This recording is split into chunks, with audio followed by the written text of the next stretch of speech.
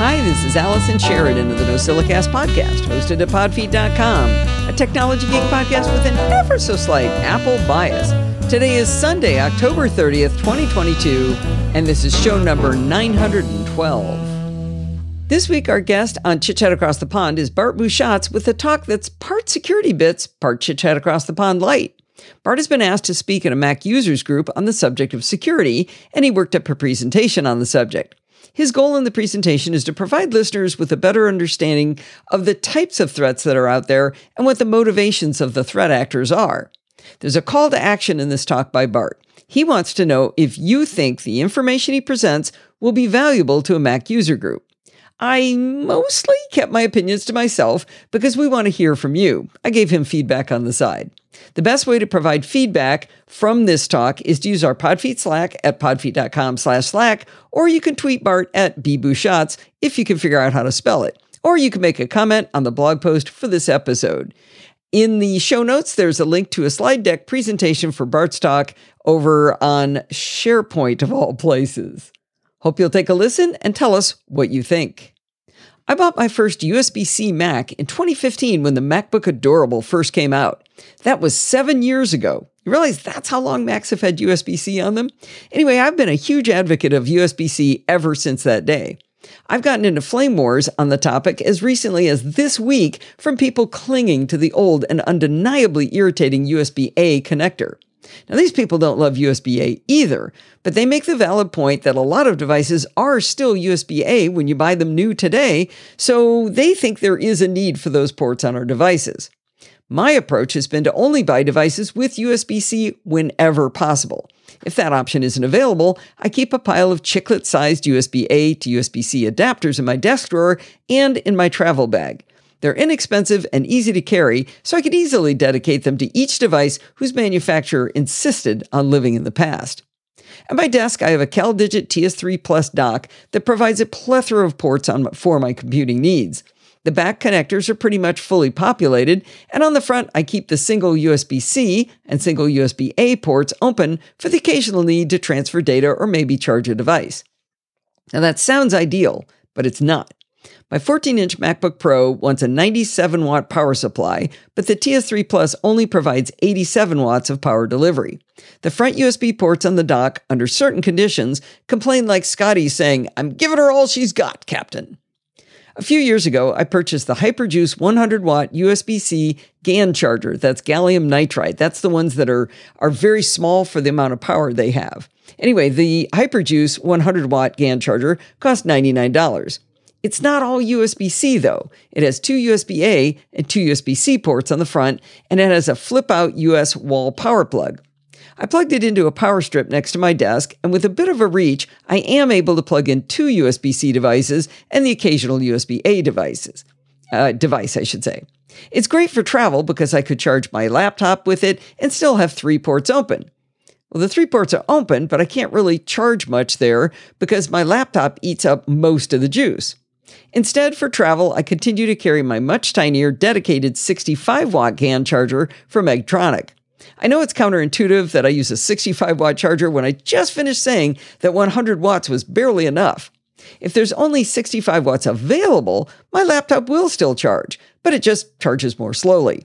Even with my 16-inch Intel MacBook Pro in the past, it easily charged overnight, which is all I need. Even at home, the HyperJuice GaN charger still wasn't ideal. Because of the flip-out power design, which is great on travel, it took up 3 spots on my power strip. And more importantly, it had those pesky old-fashioned USB-A connectors.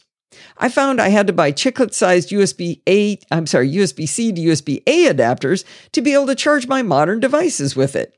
Also, reaching way over the table to next to my desk to get to the messy power strip was accidentally giving me a stretch of my obliques, and no one wants accidental core strengthening.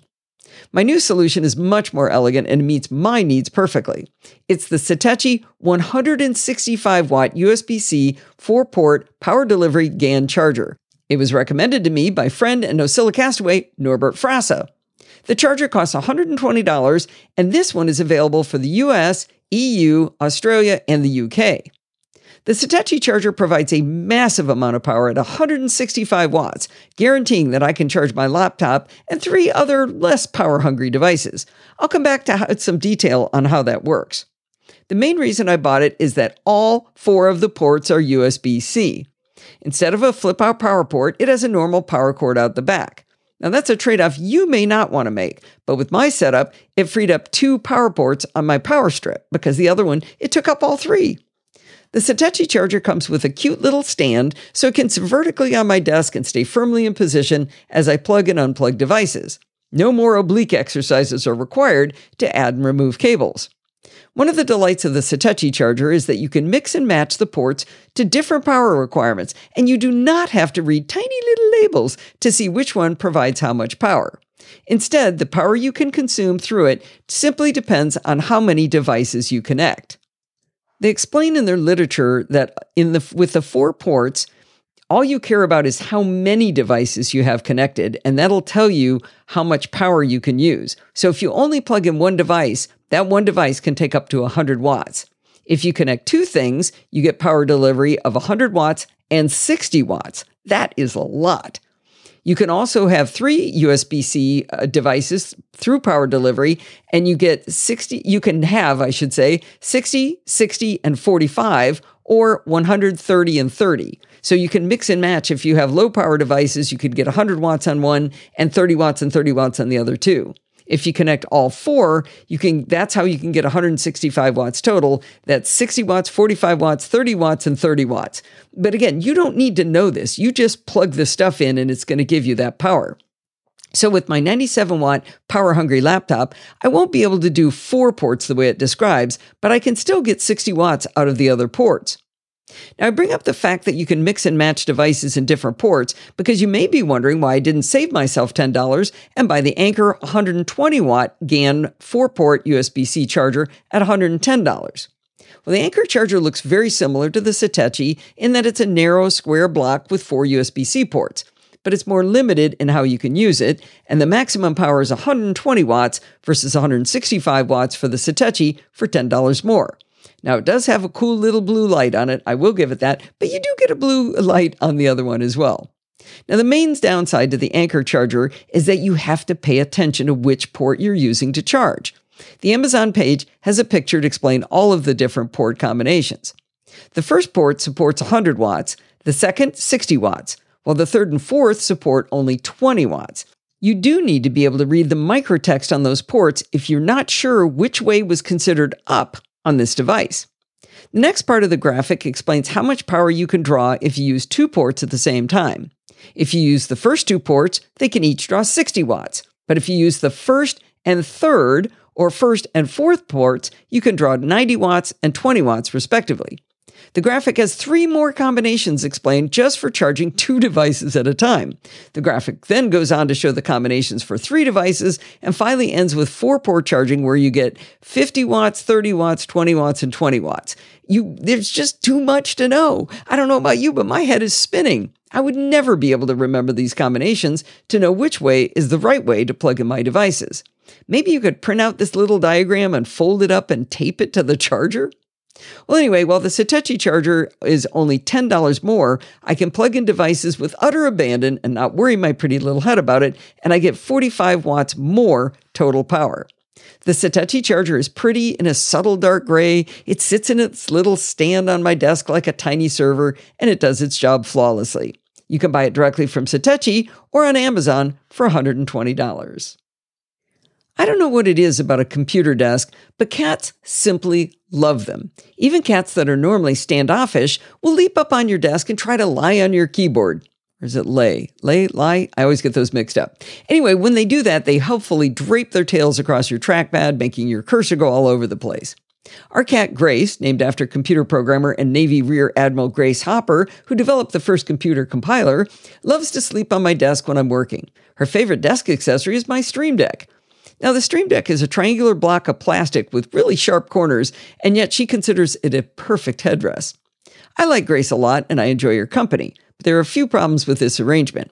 As Grace decides on the exact position she wants to be in to make my Stream Deck unusable, she first feels the need to walk back and forth in front of my display. She covers up about the bottom 2/3 of the display while she's walking, so while she's doing that, I move my windows up really high so I can keep reading and see what I'm writing about while she makes her decision. She also often drags her tail across the top of my display. Now, my webcam is mounted magnetically to the top of the Pro Display XDR, so she can't disturb that. But I keep a rubber duck on top of my display as well. His name is Kevin. Every time Grace walks by, she knocks Kevin off the display. Now, I got Kevin, the duck, from Kevin, the man known as Big in Virginia in the chat room, and when he witnessed this problem during a live show, he decided to send me some museum putty to put on Kevin, the duck, to hold him in place so Grace can no longer knock him off. However, that means Kevin, the duck, not the man, can no longer assist me quite as easily with my programming. But there is one more problem with Grace keeping me company. She sheds like crazy. One of the curses of having had cataract surgery is that fine detail is now extremely obvious to me now. I can't stand seeing all of these little golden hairs all over my desk. Once a week, I take everything off my desk, I raise my display up high, and the entire surface is wiped down with a wet cloth, and all of those pesky Grace hairs are gone. Until 5 minutes after I sit down, when she comes right back up on my desk. Now, I've tried wiping them off with my hands. I've tried simply blowing on my desk, hoping they'll fly off the back. It seems these methods only remove about 80% of the cat hair, and so I'm doubly annoyed that I worked at it and I did a poor job. I have found a solution, and whether you've got a cat or not, you might like what I found. I found a tiny, handheld, USB rechargeable desk vacuum. Now, there's a lot of these on the market, but I chose the Prowlithin USB-C desk vacuum on Amazon for a grand sum of $16. The Prowlithin vacuum comes in white, pink, or the light turquoise that I chose. Like I said, there are other vacuums like this on Amazon, but this one had 4.5 stars, and with over 2,800 reviews, that sounded pretty good, and I could get it with same-day delivery. The Prowlithin vacuum looks like a tall, rounded computer mouse. It fits nicely in the palm of my hand, and it stands 2 inches tall with a rounded top. It has 2 little handy indents for your fingers, along with a power button that gives a very pleasing feel in your hand. If you flip it over, you'll see that it stands on a series of stiff, radially arranged brushes, and it has a hole in the middle. When you press the power button, you simply slide the vacuum over your desk, and every annoying little cat hair is immediately sucked up inside. I cannot fully express exactly how pleasing this is to use. I'm thinking of going and getting Grace to set her on my desk all the time just so I have more to vacuum up. Listen to this little vacuum. Okay, enough of the demo. To clean the vacuum, the bottom half unscrews from the top half. In the box was a little brush to flick out anything that doesn't naturally fall out when you open it. They also supply a little nozzle you can attach to the hole in the bottom, which could be handy for sucking Cheeto crumbs out of your keyboard. Might be a little more effective if it had a brush on the end of the nozzle to help break loose any crumbs. I tried putting my finger over the nozzle to feel the level of suction. I couldn't feel any suction at all. So I suspect that the holes the brushes make in the bottom might make this nozzle less effective than it could be. So don't count on the nozzle being super useful. The Prowlithin comes with a micro USB to USB-A charger cable. Yes, USB-A, which can be conveniently plugged into the top half of the vacuum right under the prominent power button. The vacuum itself has a green light that lights up when the vacuum is on. When you plug in the included micro USB cable to charge, the power button turns red. When the device is fully charged, it glows blue. The instructions for the Prowlithin USB vacuum say that there's a removable battery, but since it's rechargeable, I'm not really sure what kind of battery that would be, and you have to undo a bunch of screws. They also tell you to remove the dust-proof net that goes around the inside of the chamber and clean it with water and let it dry. But for the life of me, I can't see how I would get that netting out. Now, this might be the shortest review I've ever done, but I made up with it in the show notes for photos of my cat using the Stream Deck as a headrest and checking out the Prowlithin USB vacuum. The bottom line is I am in love with this little vacuum. I've been keeping it to the right of my trackpad, and the instant I see a single cat hair on my desk, I reach over, press the button, skid over the hair, and clean it right up. It is so satisfying. Even if you don't have a cat named after a famous computer programmer who sleeps on your desk, the cat, not the programmer, maybe you find crumbs and other cruft on your desk that you think would be fun to clean up. I highly recommend the $16 Prowlithin desktop USB vacuum. I don't know if you noticed, but I gave you a week off from pledge break last week. You're welcome.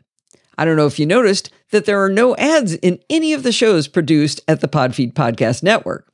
You're welcome for that as well. You might wonder how that can be done. How can she afford to do this show and yet have no ads?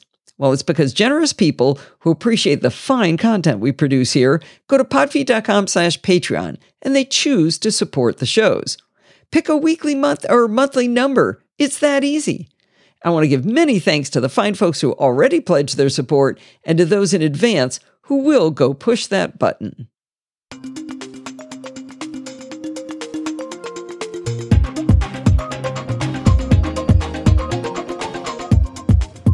Well, it's that time of the week again. It is time for Security Bits with Bart Busschots, and I am going to start this episode by congratulating Bart on his new job. Oh. Bart has been a system administrator at the University of Maynooth for a long time and grown in his career, but it was time for him to reach for the stars and try to get a new job in security. And I'll let Bart tell you what the title is and what he's going to be doing as of, Tuesday? As of Tuesday morning, my email signature will say Bart Busschots, Maynooth University IT Services Cyber Security Specialist. Woohoo! This has been a long time coming. He's been interviewing and then not getting it and then interviewing again and nobody getting it and all this nonsense. They put him through the grinder for it, but he luckily for them, they chose the right person in my opinion. Oh, thank you. And also thank you very much for your help in preparing because you were invaluable. Oh. Absolutely invaluable. There's nothing I like more than critiquing, so. Yes, but you do it You asked for well. it. You do it constructively. I like your critiques. Oh, good. They're I do try to helpful. sprinkle this part was awesome in between my, what the hell were you thinking here? Why did you write that? You do something I think is absolutely amazing. You don't have producer syndrome. If something is right, you have no problem in saying, no, that's fine. No need to change anything. Whereas some people will think that's wrong. And they will insist on making you change something so they feel they've achieved something. And that's not helpful. Whereas you're just perfectly happy to say, no, that's it. You're done. That's ready. It's good. So I worked with a guy who would purposely put mistakes in his drawings as we did drafting for design, like on paper with pencils and such. And you had to send it to check. And so he would purposely put in 2 or 3 mistakes because a checker can't send it back and say it was perfect. So he would give them these glaring errors, off by a factor of 10 on a number or something, and then they'd feel all valuable and everything and not nitpick some little chamfer or something. There was something similar with cartoons, Tom and Jerry and stuff like that. They would get in trouble for stuff that the very, very strict regulators would have trouble with during the Hays Code. And so they would intentionally put in really, really bad things so that the bad things they actually wanted would get through because the censor would cut the really, really bad stuff and then the other stuff would get through. And there's 1 or 2 cartoons where the really bad stuff got through. Really? Yeah. Oh, no. Where they didn't catch it. They didn't catch it at all. So I think there's one where it's not naughty, but it's still. I must stick it up somewhere. Anyway, yeah, it's just hilarious. By today's standards, it would be prime time for children, right? Absolutely. But it was just hilarious. Like, how did that make it through the Hays Code? And the answer is, they missed it. What is Hays Code? Oh, Hayes was some senator who had a big bee in his bonnet about regulating all of the movie industry and stuff. And so there was all of these rules that, like, was it a gay character? They had to have their comeuppance before the end of the movie. There could never be a happy ending for a gay character. That was part of the Hays Code because it was morality. The good guy had to win. The bad guy had to lose. Oh, it was horrific. Ugh. Yeah. Well, let's get back to congratulating Bart. I'm sure everybody here believes that Maynooth University made the right choice. Excuse me. And I just couldn't be happier for you. I'm so excited. This is going to be great. I am very excited as well. And I now get to say that I am a security professional. Having been an amateur for quite some time. Hanging up your amateur status and going pro finally. So someone on the Nasilica Slack suggested I need a nice hat. Oh, there you go. But anyway. Well, why don't you talk to us about security, Bart? Yes, indeedy. So, follow-up and feedback. I have done my best to ignore most of this story most of the time, but now that it has come to some sort of end, we should probably mention that Elon Musk now owns Twitter. I have no idea what that means for the world. Let's not talk about it. Yeah. Do you think, The is only there a thing that security angle to surprised me- this? Well, it's almost certainly going to involve stuff being let onto the platform that wasn't before. I imagine there is going to be all sorts of angles, but I don't know what's going to happen. Like, I just don't know. The one thing that surprised me, John Gruber actually took the time to read the letter he sent to the advertisers. Remember, advertisers are the customers, not us users, right? And it was surprisingly sane and sensible. So take that as a datum. And wait, I think Tom Merritt put it perfectly on Daily Tech News Show. I think it was Wednesday, so it was the deal closed on Friday, and they had all these stories about things that he'd said and things that they'd said and things that people thought was going to happen. And he said, "Okay, let me tell you what we know. Nothing." We are done. Yeah. Well, the one theory is, maybe it's a Nixon come to China. Only Nixon can go to China because no one else will be taken seriously. Well, if he now does the right thing, he may be trusted with it because he's seen as being on the right side. I don't know. Anyway. Oh, you can dream. Well, okay. Yeah, let's stick a pin in it. Yeah. Hold, please. Yeah. Clearview AI have made it back into my news feed for the first time in a while. Clearview AI. Yes. What did I say? Color View. Oh, well, no, they're clear. So what was Clearview again? They are a company that sell a facial recognition service to, hypothetically, just to law enforcement, and they scraped Facebook and Twitter and all of these public platforms to try to build up a database of people. And there have been some quality issues with their results where members of Congress have tried it on themselves and found themselves to be classified as criminals. Little things like that. And they're sure that's wrong. Okay, just checking. Not convicted criminals. Sorry, yes. Total difference. Okay. They also scraped all the images without permission. So there's a whole Computer Fraud and Abuse Act issue as well. But the French have a different issue with it because in French law, you have the right to your own image. It is considered yours, which is a big problem for street photography and stuff. Yeah. So what Clearview AI did is really, really troublesome in France. So they just got slapped with a 20 million euro fine and told not to do it again.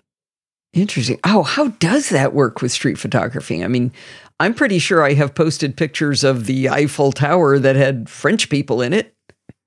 Assuming they're not recognizable, it's okay. And the line between it's just a person in the background and it's a photo of that person is very blurry, and it's all a bit interesting. Yeah. I mean, I took a picture of a waiter. I know that. Had him pose with us. Well, if you maybe pose, that's consent. That's tacit consent. Yeah, you can make that argument. But it all gets very messy. It's one of those countries that it's difficult to be a street photographer in. But now we switch on to happy news. So, passkeys. You and I are both very keen to see them take off. I almost got really excited that I was going to get to install my first passkey, and then I read the words in the US. So, PayPal is trialing passkeys for iOS, iPad, and Mac users in the United States. Wider rollout coming soon. Okay. So you need us to test it out and get back to you whether it's the dream come true?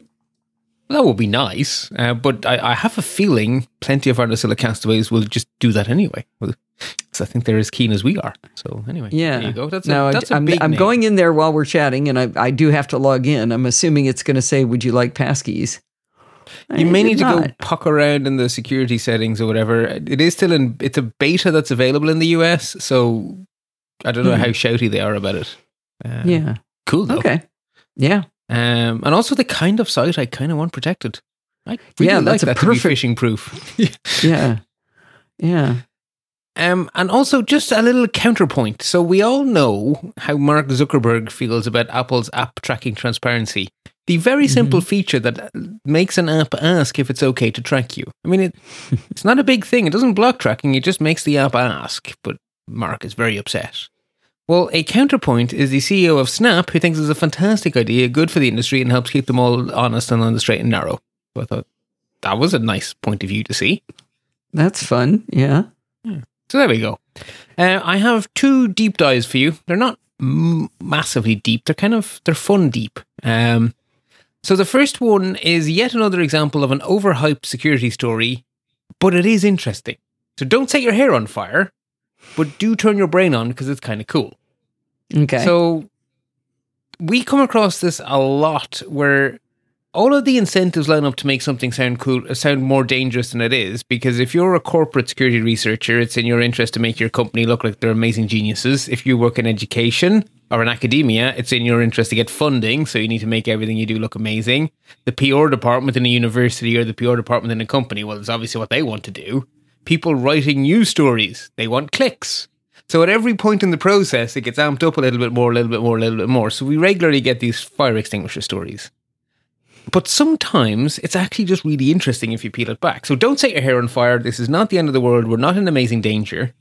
But there is something cool going on. This is an example of a technique that can be very interesting in security. It's called side channel attacks. So if you have something that's encrypted or whatever, you can't read it directly, right? Let's say I'm messaging with you over Telegram or whatever. It's all encrypted, so someone watching our traffic sees pure gobbledygook, right? So the main channel is completely encrypted. But they can see information about the information we're sending. Right. So they can see when the packets are going, they can see the size of the packets, they can see the servers the packets are going to. So one of the things that airplanes are doing these days is they're blocking media on instant messaging. And people are going, but how? It's encrypted. How can they do that? Oh. And the answer is because the server that hosts the media is a different server to the server that hosts the chat. So they don't know what they're blocking, but they do know it's all media. So they just block could that you, server. for example, go to youtube.com but then can't play the video? Or are you thinking like in Telegram, the embedded video won't be there? Yeah. Yes. Oh. And it's not because they're breaking the encryption. They're just side channel. Well, we know that's a media thing because it's going off to media.telegram.com or whatever the name of the server is, and they just block it. And in the case of the airlines, they were using it as a way to differentiate between free Wi-Fi and paid Wi-Fi. Free Wi-Fi, no videos. Paid Wi-Fi, videos. Right? It's kind of cool. But there's lots of side channels, and they're often used to break security. So there were a couple of cases where you could determine people's private keys by listening to the fan sound on their PC, because if you sent them the right data, you could make their fan ramp up and down, and the pattern of the ramping up and down would tell you about the key and stuff. We've had all of these cool side channel attacks. But there's a new side channel attack that's attacking encrypted messaging apps. And if you believe the headline, you can use it to determine anyone's location, which sounds horrific. But there are so many caveats that you won't be scared when I'm finished. But it is cool to think about how the researchers were able to do what they have been able to do. So the researchers realized a few facts. So the first fact they realized is that they can tell the difference, even though it's all encrypted, between the message that goes over and back to put the little tick box when a message has been read and the message itself. So there's probably a different server that worries about the read status than that worries about sending the messages, or the packets are a different size. They can tell without being able to see into the packet, this packet is a tick box, this packet is a message. So that was the first thing that they were like, that's interesting. How again did they figure that? What's the I don't know exactly how, but it's either the size of the packet or the server it's going to. There's going to be something, like even if it's encrypted garbage, it'll be a different shape, for want of a better analogy. Okay. I don't know what it is, but that's a different shape to that one, so it's something different. So they've been able to figure out these are the status messages. The next thing they realize is that all of these companies have content delivery networks because they're global, they're massive, right? They're dealing with billions of messages a day. And their infrastructure is very static. So today, you're probably using a server somewhere in the Greater California area. Tomorrow, you'll be using that same one. Next week, next month, next year, you'll be using the same one. These servers all have really good internet connections. So they're actually always the same speed. So, you see where this is going? Okay. Right? Okay. We can it's tell not the that speed itself, it's that it's not changing? Yes. So with those three pieces of information, we know which is the tick box and we know the speeds. So we know over time it's going to be really stable. The next thing they did was they would arrange it so that they would exchange a message with the target when they knew they were at work or when they knew they were at home. And so targeted attack, not a shotgun. Not a shotgun, because it has to be targeted, which is one of the reasons not to set your hair on fire. There are more reasons coming, but that is one of the reasons not to set your hair on fire. So they send a message when they know you're at home, and they see how long it takes. And so they benchmark it. And maybe they benchmark your work, and maybe they benchmark your church. They benchmark, say, a handful of places. At any point in the future, they message you and they measure with 80% confidence they can tie you to one of the benchmarks. But they have to be able to message you, too. There we go. There's the other reason not to set your hair on fire. So it's not just that they figure out where Bart is when he's at the university and when he's at home. They're also getting Bart to receive a message and not have blocked them or whatever. Yeah. Okay. So spear phishing, yes. Shotgunning, positively, absolutely no. Maybe even a really sharp spear. Yeah, you'd probably want to be a high-value target. Yeah. Well, no, but I mean, they are spearing you with a very pointy spear because they not only have figured out where you are, but they have figured that out by knowing who you are and you allowing them to converse with you. Right. So this is going to be part of a bigger. Narrow. Exactly. This is a part of a bigger campaign, right? They have decided to use every tool at their disposal to go after you. Right. And this will be a part of So they're social engineering you in other ways too. Yeah. Precisely. However, I'm not done with reasons to put your hair out, because they have to have really targeted you. They have to have done this benchmarking. They have to have permission to message you. And at the moment in time they do the attack, you have to have the messaging app open, because push notifications don't come instantly. Apple bunches them and delivers them in groups, which completely and utterly destroys the timing data. Okay. So there are 3 really good reasons not to set your hair on fire. Apple or Android. Android too, not just Apple. Exactly. It doesn't matter who's doing the push Windows, right? Because with the push notification, the way it really works is that their server talks to the operating system provider server, which collects the messages until it feels it's an appropriate moment and then hands them over to the device. So immediately there's a whole layer of, that just ruins your timing, right? You're going on accurate timing as the whole basis of your side channel. Gone, right? Totally gone. And then the other thing is, this is trivial to defeat. Throw in a small amount of random delay into the code for the status update. Just a small amount, code it in. A random wait between 1 and 5 seconds or whatever. The entire really, that changes. Okay. So that's not changing when the information gets sent back and forth. It's how long it's taking, and a difference of a second. Yeah, exactly. You throw in a random wait between one bit of the process and another somewhere. Just right. Let me finish what I was saying, because I was trying to see if I understand, and you said no, but then you sounded like you agreed with me.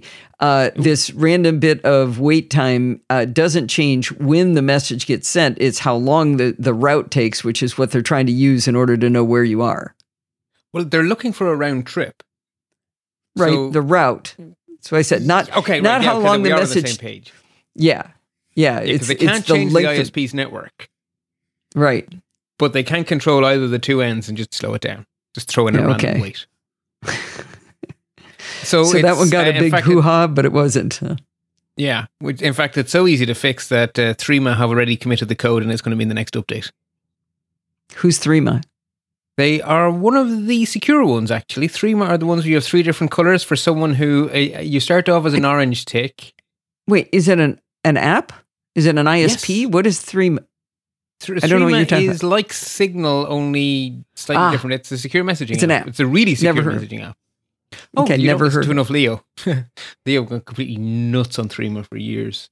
They have a really interesting idea, actually. So if we're a contact on Threema, there's a level of confidence in our contact. It's not just yes, no. It's orange, it's red, orange, green, which is why 3. So complete randomer. You've just messaged her on Threema. You have no proof that you are who you say you are. Red, right? You could be anyone. So you show up as red in the contact list. If I'm a contact of you and you're a contact of your friend with the cool penguin, and you connect me to your friend with the cool penguin, we go orange because there is an indirect connection between me and that person. Okay. If you and I are in the same room, we scan a QR code on each other's phone, we turn green. We have verified to each other that we the human, are we the contact. So that's you and I could only attain green status if I fly to Ireland again. No, we could hold up our phones over to the Skype call or whatever.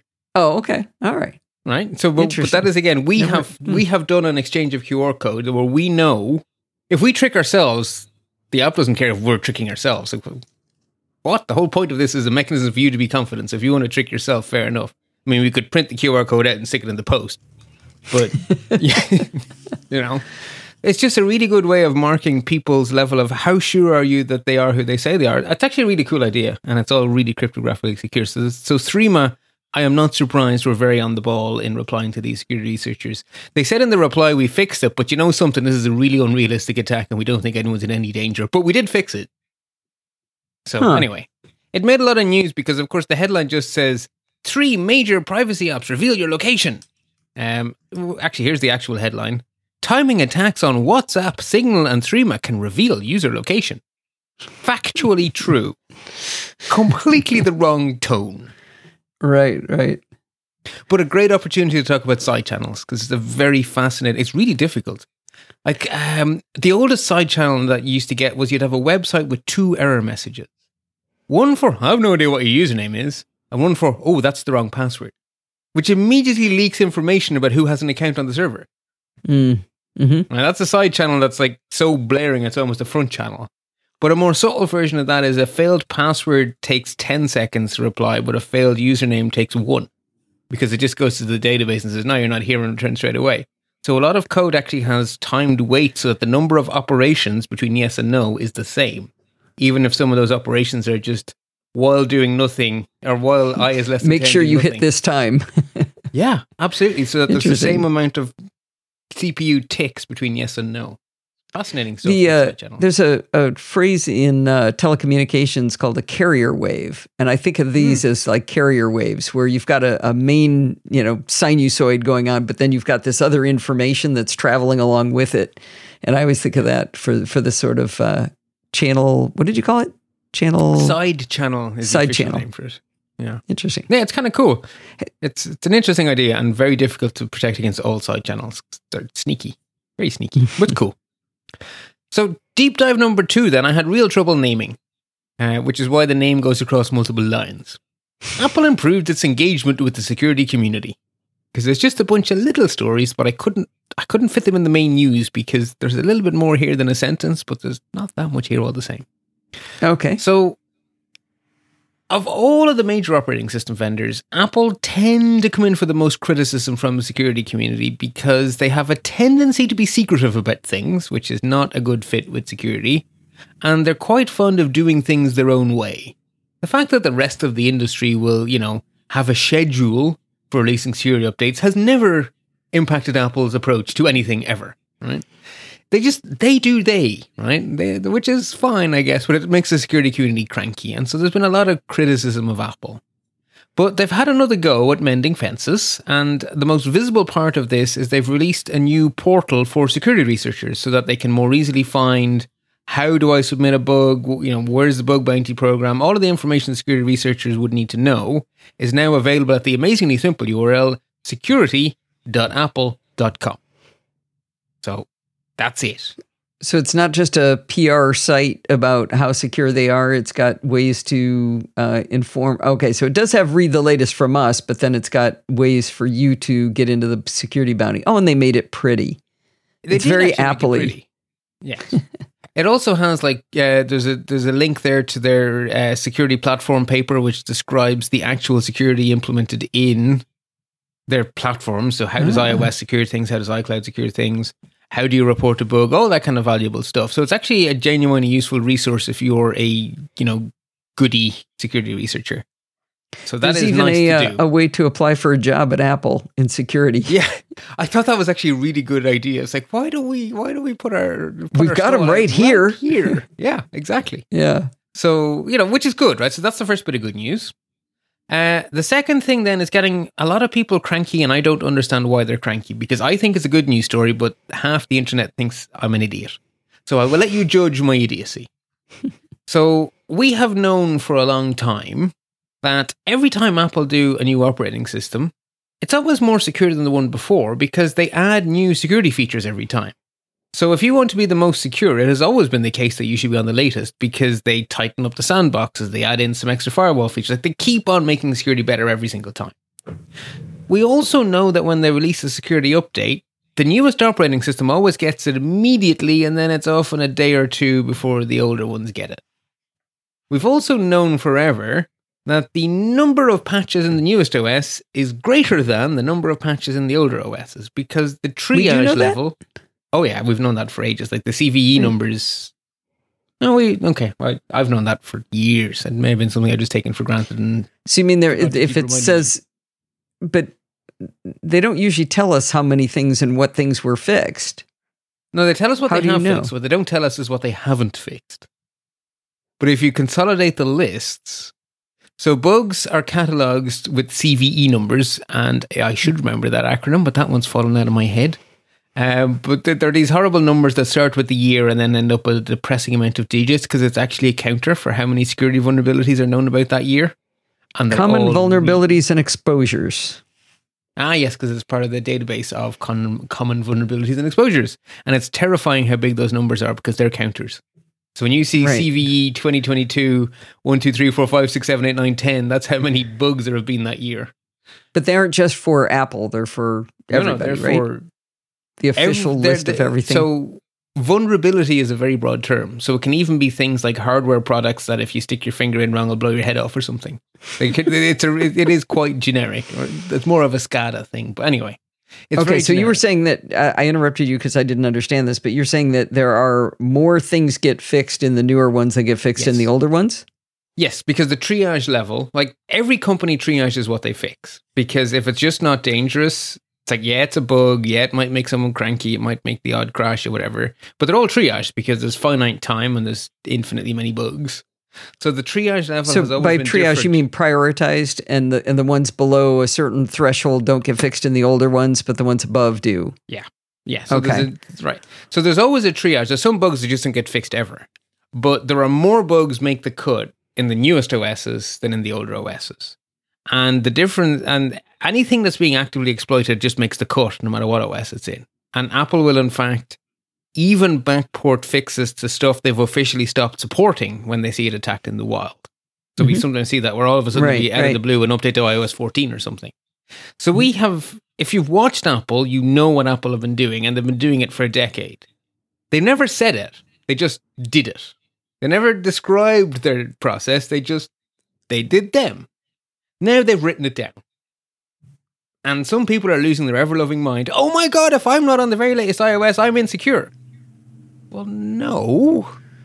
You're just not getting. Well, you're less secure. You're less, but that was always like this. This isn't just bugs, though. This isn't just bugs. You're talking about security vulnerabilities, all of it, right?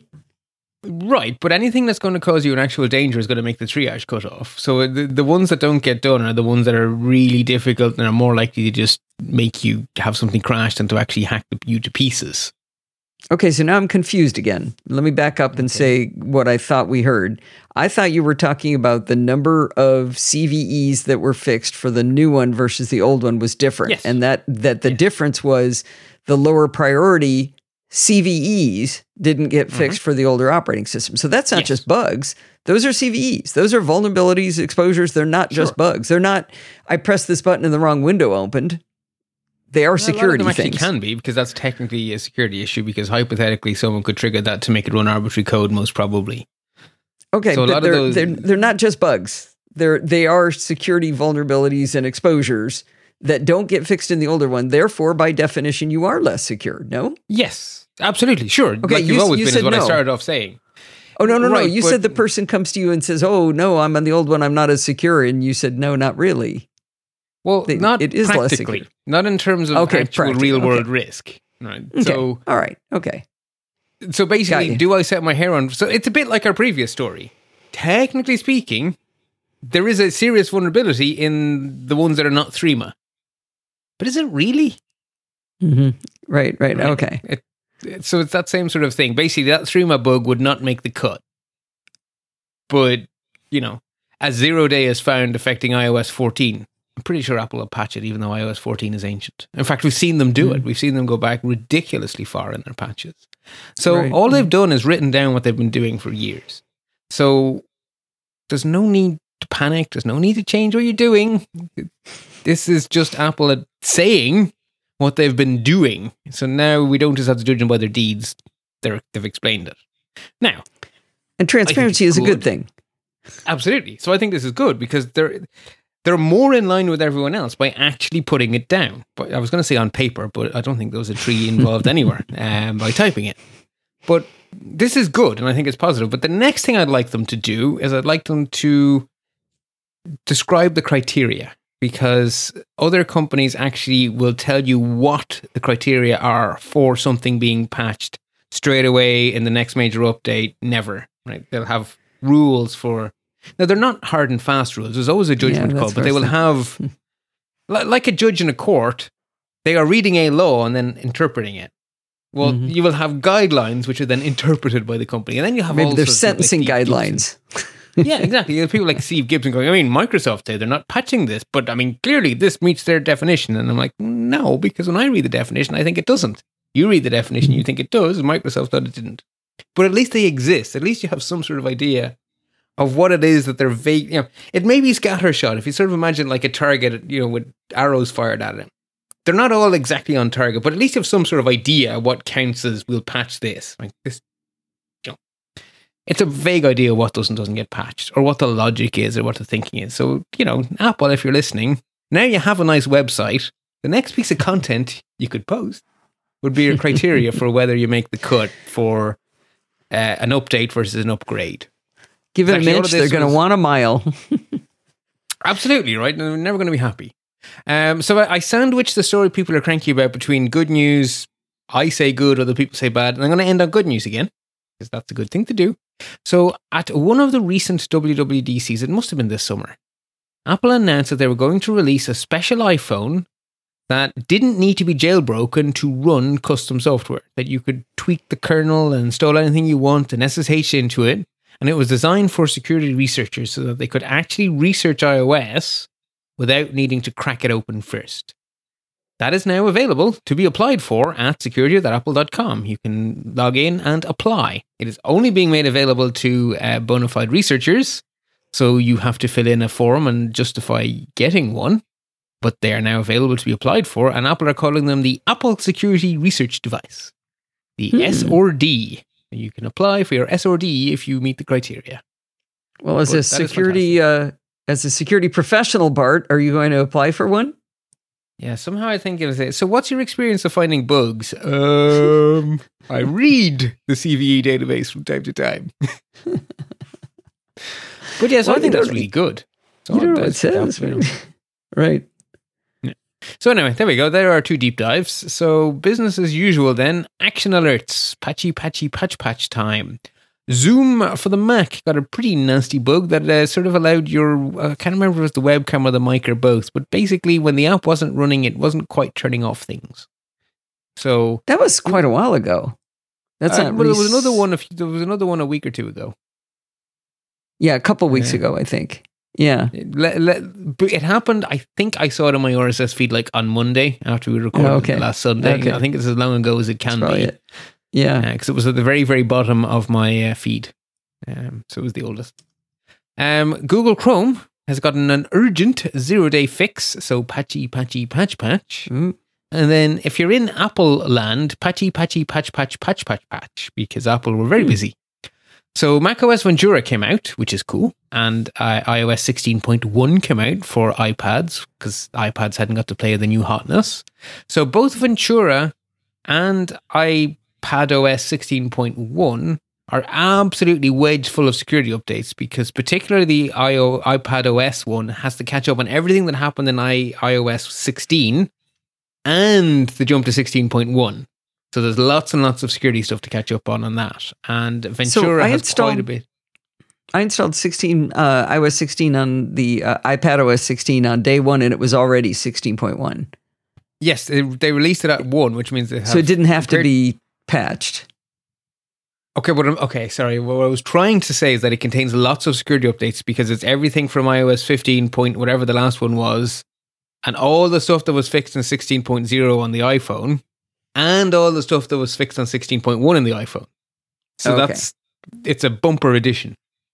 And if you don't want to upgrade, because Apple, that was the thing Apple made really clear in their document, update versus upgrade. So your update will be to 15.7.1. And you really, really must be sure that if you're staying on iOS 15, that you go to 15.7.1, because 15.7.1 and 16.1 both fix a nasty 0 day. So either upgrade or update, but patch. Okay. And there were also updates for Monterey and Big Sur for the people who don't want to go to Ventura. So right. Patch. And if you're wondering why I keep saying you should patch, we have a responsible disclosure. So a while back, we now know that a security researcher properly reported to Apple that there was a bug that allowed Siri to do the same thing that Zoom was just patched for here, where Siri could keep listening in the background by mistake. That has been patched. And if anyone who did the patch thing, I think it was patched a while ago, is good. And that's how it's supposed to work. So the more of these research devices Apple give out and stuff, the more of these kind of stories we'll get. So if you didn't patch, you would have been vulnerable. But all of you good people who did, you never had a problem because it was reported, it was patched, all in the past. I like it. I just hope they paid off the security researcher appropriately. Yes, that bug bounty program, that is another criticism, that they're a bit penny pinchy with the paying out on the bug bounties. And that doesn't seem good. But anyway, apparently they say they're going to get better. We shall see. Moving on to worthy warning territory. Sometimes we get examples of the right way to respond to a breach, and sometimes we get the opposite. There is a ticketing company called C who definitely count as the opposite. 2.5 years they were leaking name, address, zip code, payment card number, card expiry date, and CVV number. 2.5 years. Seriously. Oh, geez. And even when they were told there was probably a problem, they were months into looking into it. If you read the story on Naked Security, it'll just make your blood pressure go through the roof. So I don't do the whole concert thing. So I don't know how big C are or how small C are, but I haven't heard of them, but they probably messed up a lot of people. Yeah. And their advice is to check your credit card statement. So there you go. Do that. A story which sounds scarier than it is. A hospital group in Illinois and Wisconsin called the Advocate Aurora Health, or AHA, had a data leak of their own making, their own discovery, and their own fixing. And they didn't leak it to criminals, they accidentally leaked it to big tech companies, mostly Google. What they did was they installed analytics software to see how their patients were using the app so they could figure out which features were getting used and which features weren't and where people ran into difficulty, and they misconfigured the bejesus out of it. And they accidentally ended up sending...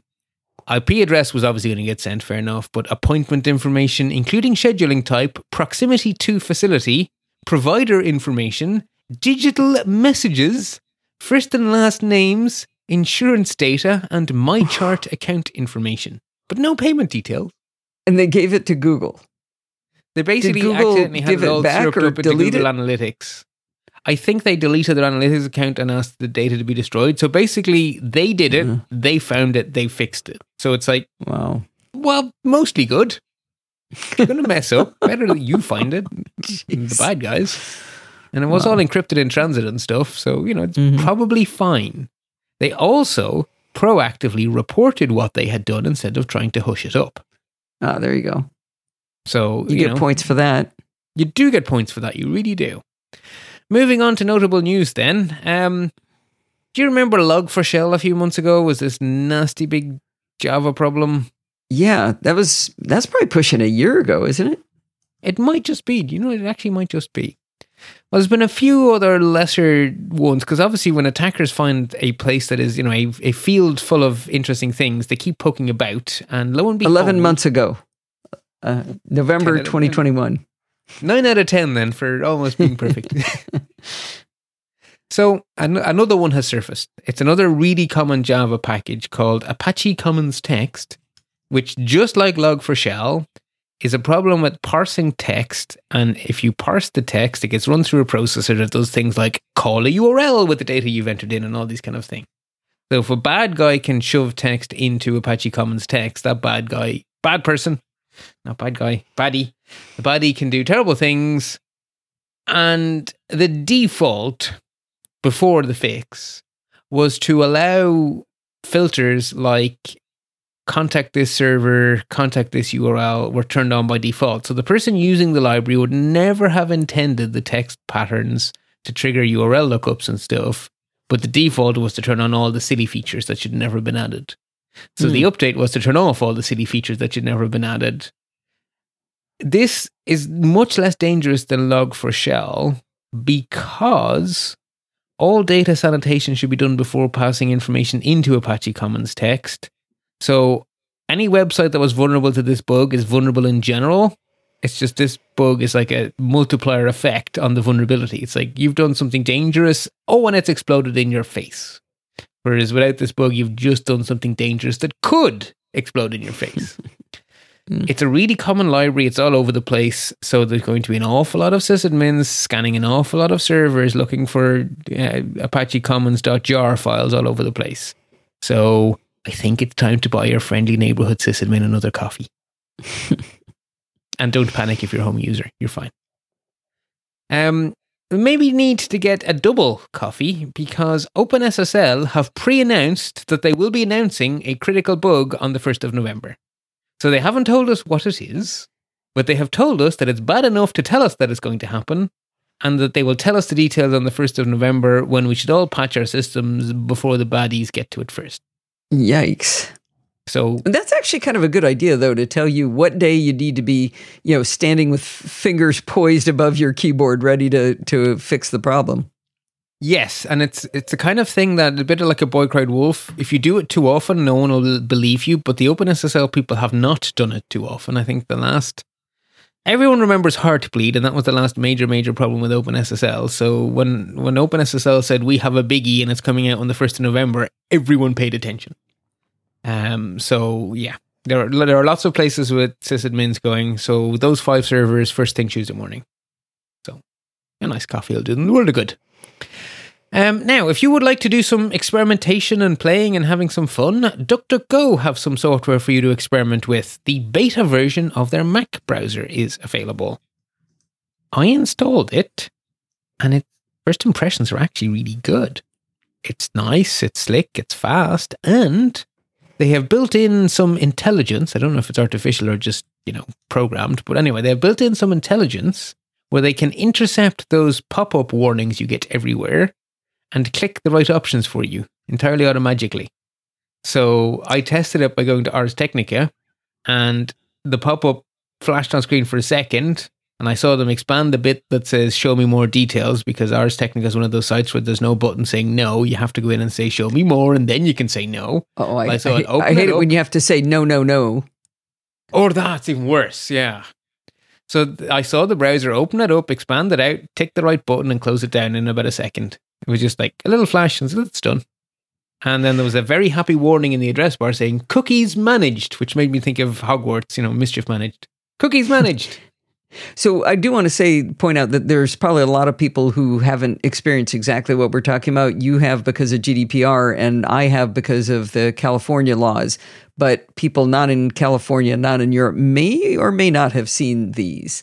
They basically are letting you choose to have mandatory cookies that, like, the website doesn't work properly if you don't have them, and then there's all the advertising cookies, and some of them are real nice. They just have a button that says please don't sell my data.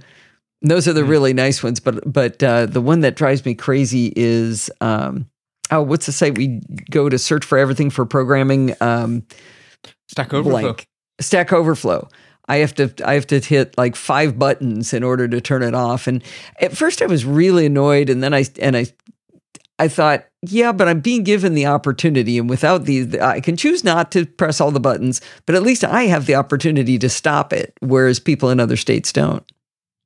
I think most websites present the same interface around the world, so I think most people actually. Okay, I don't think websites that's true. I think that's location based. I know that on many sites it's not, because it's easier not to do that in your code. But I am sure both of us are correct. Yeah, look, I can't teleport myself, but my understanding of... Actually, we can, Bart. We can. I could pick a VPN server in a different state. That would be interesting to see what would happen. Yeah. Or listeners, actually, we have a giant big community, podfeet.com/Slack. You people live all over the place, not just in Europe and California. What do you people see on the internet? Right. I'm not going to turn on my VPN while we're chatting. I can't see how that could possibly break a Zoom call. No idea how that could be a problem. So DuckDuckGo, that's some fun to play with. The US state of New York has fined the fashion brand, I'm going to call it Shein, a whopping $1.9 million because of a data breach they had in 2018. And the reason they're getting fined is because A, they were not just not good at their job, they were careless, and B, they tried to cover it up. So they were bad to the point of it being criminally negligent, and then they tried to cover it up. And so the state of New York has fined them, and I hope that is a deterrent or an incentive, perhaps, for chief financial officers to say yes to things when the security team come in and say, we have to tell people. We need some resources. Well, no. Even before then, we need some resources so we don't end up having to tell people, followed by, oh dear, you were too slow. We now have to tell people. But either way, this should be an incentive for companies to do the right thing. This data breach was 4 years ago. Yes, the legal process is not quick. It's never quick, but it is, it is nonetheless. Well, if they covered it up, maybe they only found out a year ago. Who knows? I did actually read it, but it was earlier in the month and I forget the details now. But it didn't make me happy. So it made me quite cranky. Although there was a nice dig by Letitia James. She said, it's not fashionable to be bad at security. I like it. That's great. Now, I want to end the news section with a piece of good news from the United States. You have a new stamp that is available to you, celebrating the World War II code breakers, who were largely STEM pioneers who happened to be women who did really important work at breaking, particularly in America, there were Japanese codes that were being very effectively broken. Slightly helped by the hubris that the Japanese couldn't comprehend that their ciphers could possibly be broken. While there was a whole bunch of extremely intelligent mathematicians bashing through them at an impressive rate and saving ships and saving all sorts of things because they knew what the enemy thought we didn't. Very impressive. A really nice article from Naked Security explaining the work they did, how important it was, what it was, also some references to because the same sort of thing was happening on the other side of the pond in a place called Bletchley Park in the United Kingdom, where they also had a vast army of mostly female code breakers doing similar work. But they were helped by some computer guys you may have heard of called Alan Turing, who built them some computers and stuff. But very much from that same era and that same sort of mathematics becoming computer science, that sort of point in history, you linked in our Slack at podfeet.com/Slack to the obituary to a really impressive early computer scientist I had never heard of called Kathleen Booth, who basically invented assembly language. And I'd never heard of her. How is that possible? And I'm going to give credit to, it was Rose Matthews who sent it to us. Who gave it to me, and then I put it in Slack, but she sent it directly to me. But yeah, she was 100 years old, and she invented assembly language, and I didn't know that. So the first assembly language was by a woman, and the first compiler was by a woman, Grace Hopper. How do we not know all this, right? Concept of a programming language is by Ada Lovelace. She programmed a computer that only existed in her mind. It's amazing. And the other thing that's amazing about this, so all of our computers implement something called the von Neumann architecture, which is the idea that instructions and data can be the same thing. And the CPU can read from the same thing. So your hard drive contains your photos and the Photos app. That was not true before the von Neumann architecture. The early computers had code tapes and data tapes. And the concept that code is data was a leap of abstraction no one had made until von Neumann. And von Neumann was seen as a bit of a crank. And the first person to turn von Neumann's idea into a physical machine that executed code was Kathleen Booth. Oh, wow. So, yeah, there were people who made computers before this, but the computers we're talking on now are of the model first made by Kathleen Booth. And I'd never heard of her name. And I have an honors degree in computer science. I know church, I know Turing, I know all of these people. Why were none of these people on my courses? Why were they not in there? Yeah. Cranky making. So it is fun to discover. Well, I would have liked to discover before she was dead. You know, it's been nice. Anyway. Absolutely. So that was kind of a semi-palate cleanser, but we do have a palate cleanser, which again came to us. No, it didn't come to us via the Slack. I'm going to give it via a listener, though. This was listener David Bogdan, and I want to talk about this one. This is the most hilarious video. It's 30 minutes long, and I have no patience for watching long-form video on YouTube. I do not watch long-form. If it's more like 2 or 3 minutes, I'm out, unless I found it on my own, in which case I might watch longer. But it's a video about why the longest English word is papal, P-A-P-A-L, as in of the Pope, and spa is the pointiest. And it's this super hardcore math nerd guy who goes through and calculates. He creates a database of the distances between the keys on a standard keyboard, and not just the distances, but he inputs it all as vectors.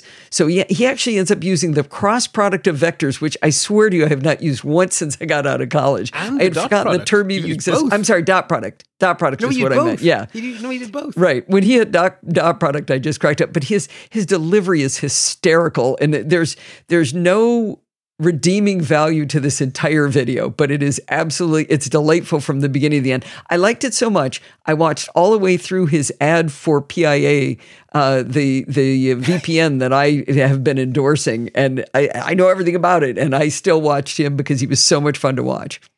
Well, I was watching it, and my darling beloved shouted downstairs, "That sounds like the stand-up mathematician." I was like, "How did you know that? His videos are amazing." He knew him. Yeah, he knew.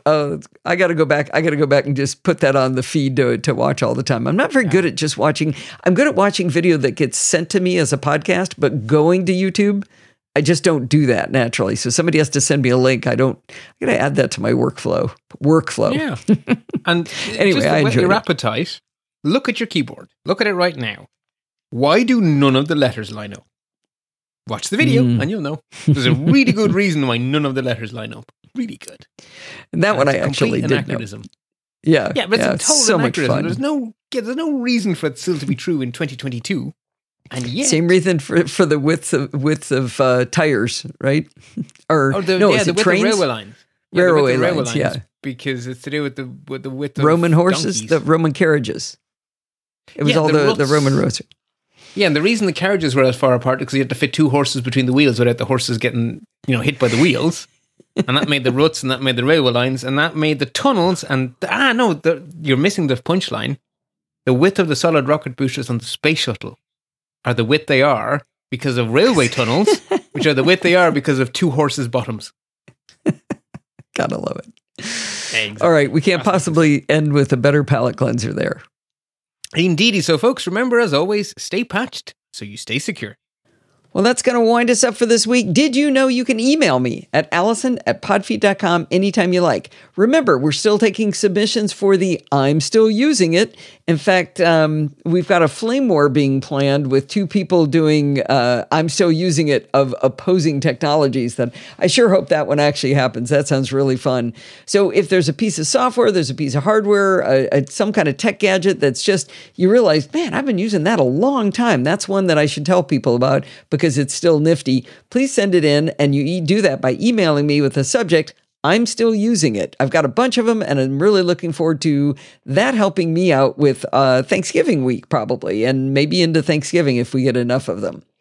And let's see, you can also follow me on Twitter at Podfeet. And if you want to join in the fun of the conversation, you absolutely should go to our Slack community at podfeet.com/Slack. You can talk to me, you can talk to Bart, and all of the other lovely NoSilla castaways. Remember, everything good starts with podfeet.com. You can support the show at podfeet.com/Patreon or with a one-time donation at podfeet.com/PayPal. Please consider going and doing that. It really helps keep the show on the road. And if you want to help join in the fun of the live show, head on over to podfeet.com/live on Sunday nights at 5 p.m. Pacific time and join the friendly and enthusiastic NoSilla castaways and get to watch the sausage get made as we change tools. It's all very exciting. It's been a lot of fun this week. Thanks for listening and stay subscribed.